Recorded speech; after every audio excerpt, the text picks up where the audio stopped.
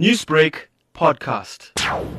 Earlier this month, the retrenchment process was halted following the joint consensus-seeking meeting with organised labour. Last night, the public broadcaster announced that it's forging ahead.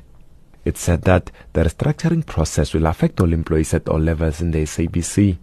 Jonathan Tekiso is the SABC Group Executive for Human Resources. We have a wage bill currently that's sitting at 3.1 billion on a revenue of 7.2 billion.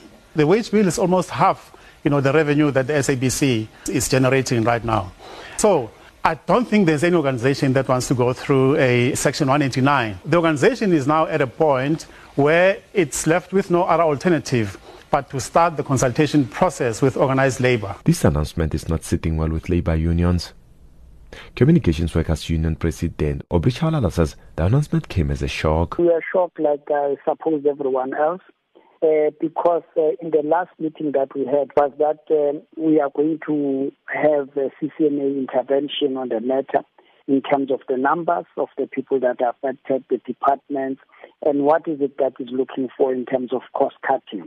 That has not yet happened, but we find SABC find it necessary to go public. The Broadcasting Electronic Media and Allied Workers Union, BEMAU, has also expressed concern.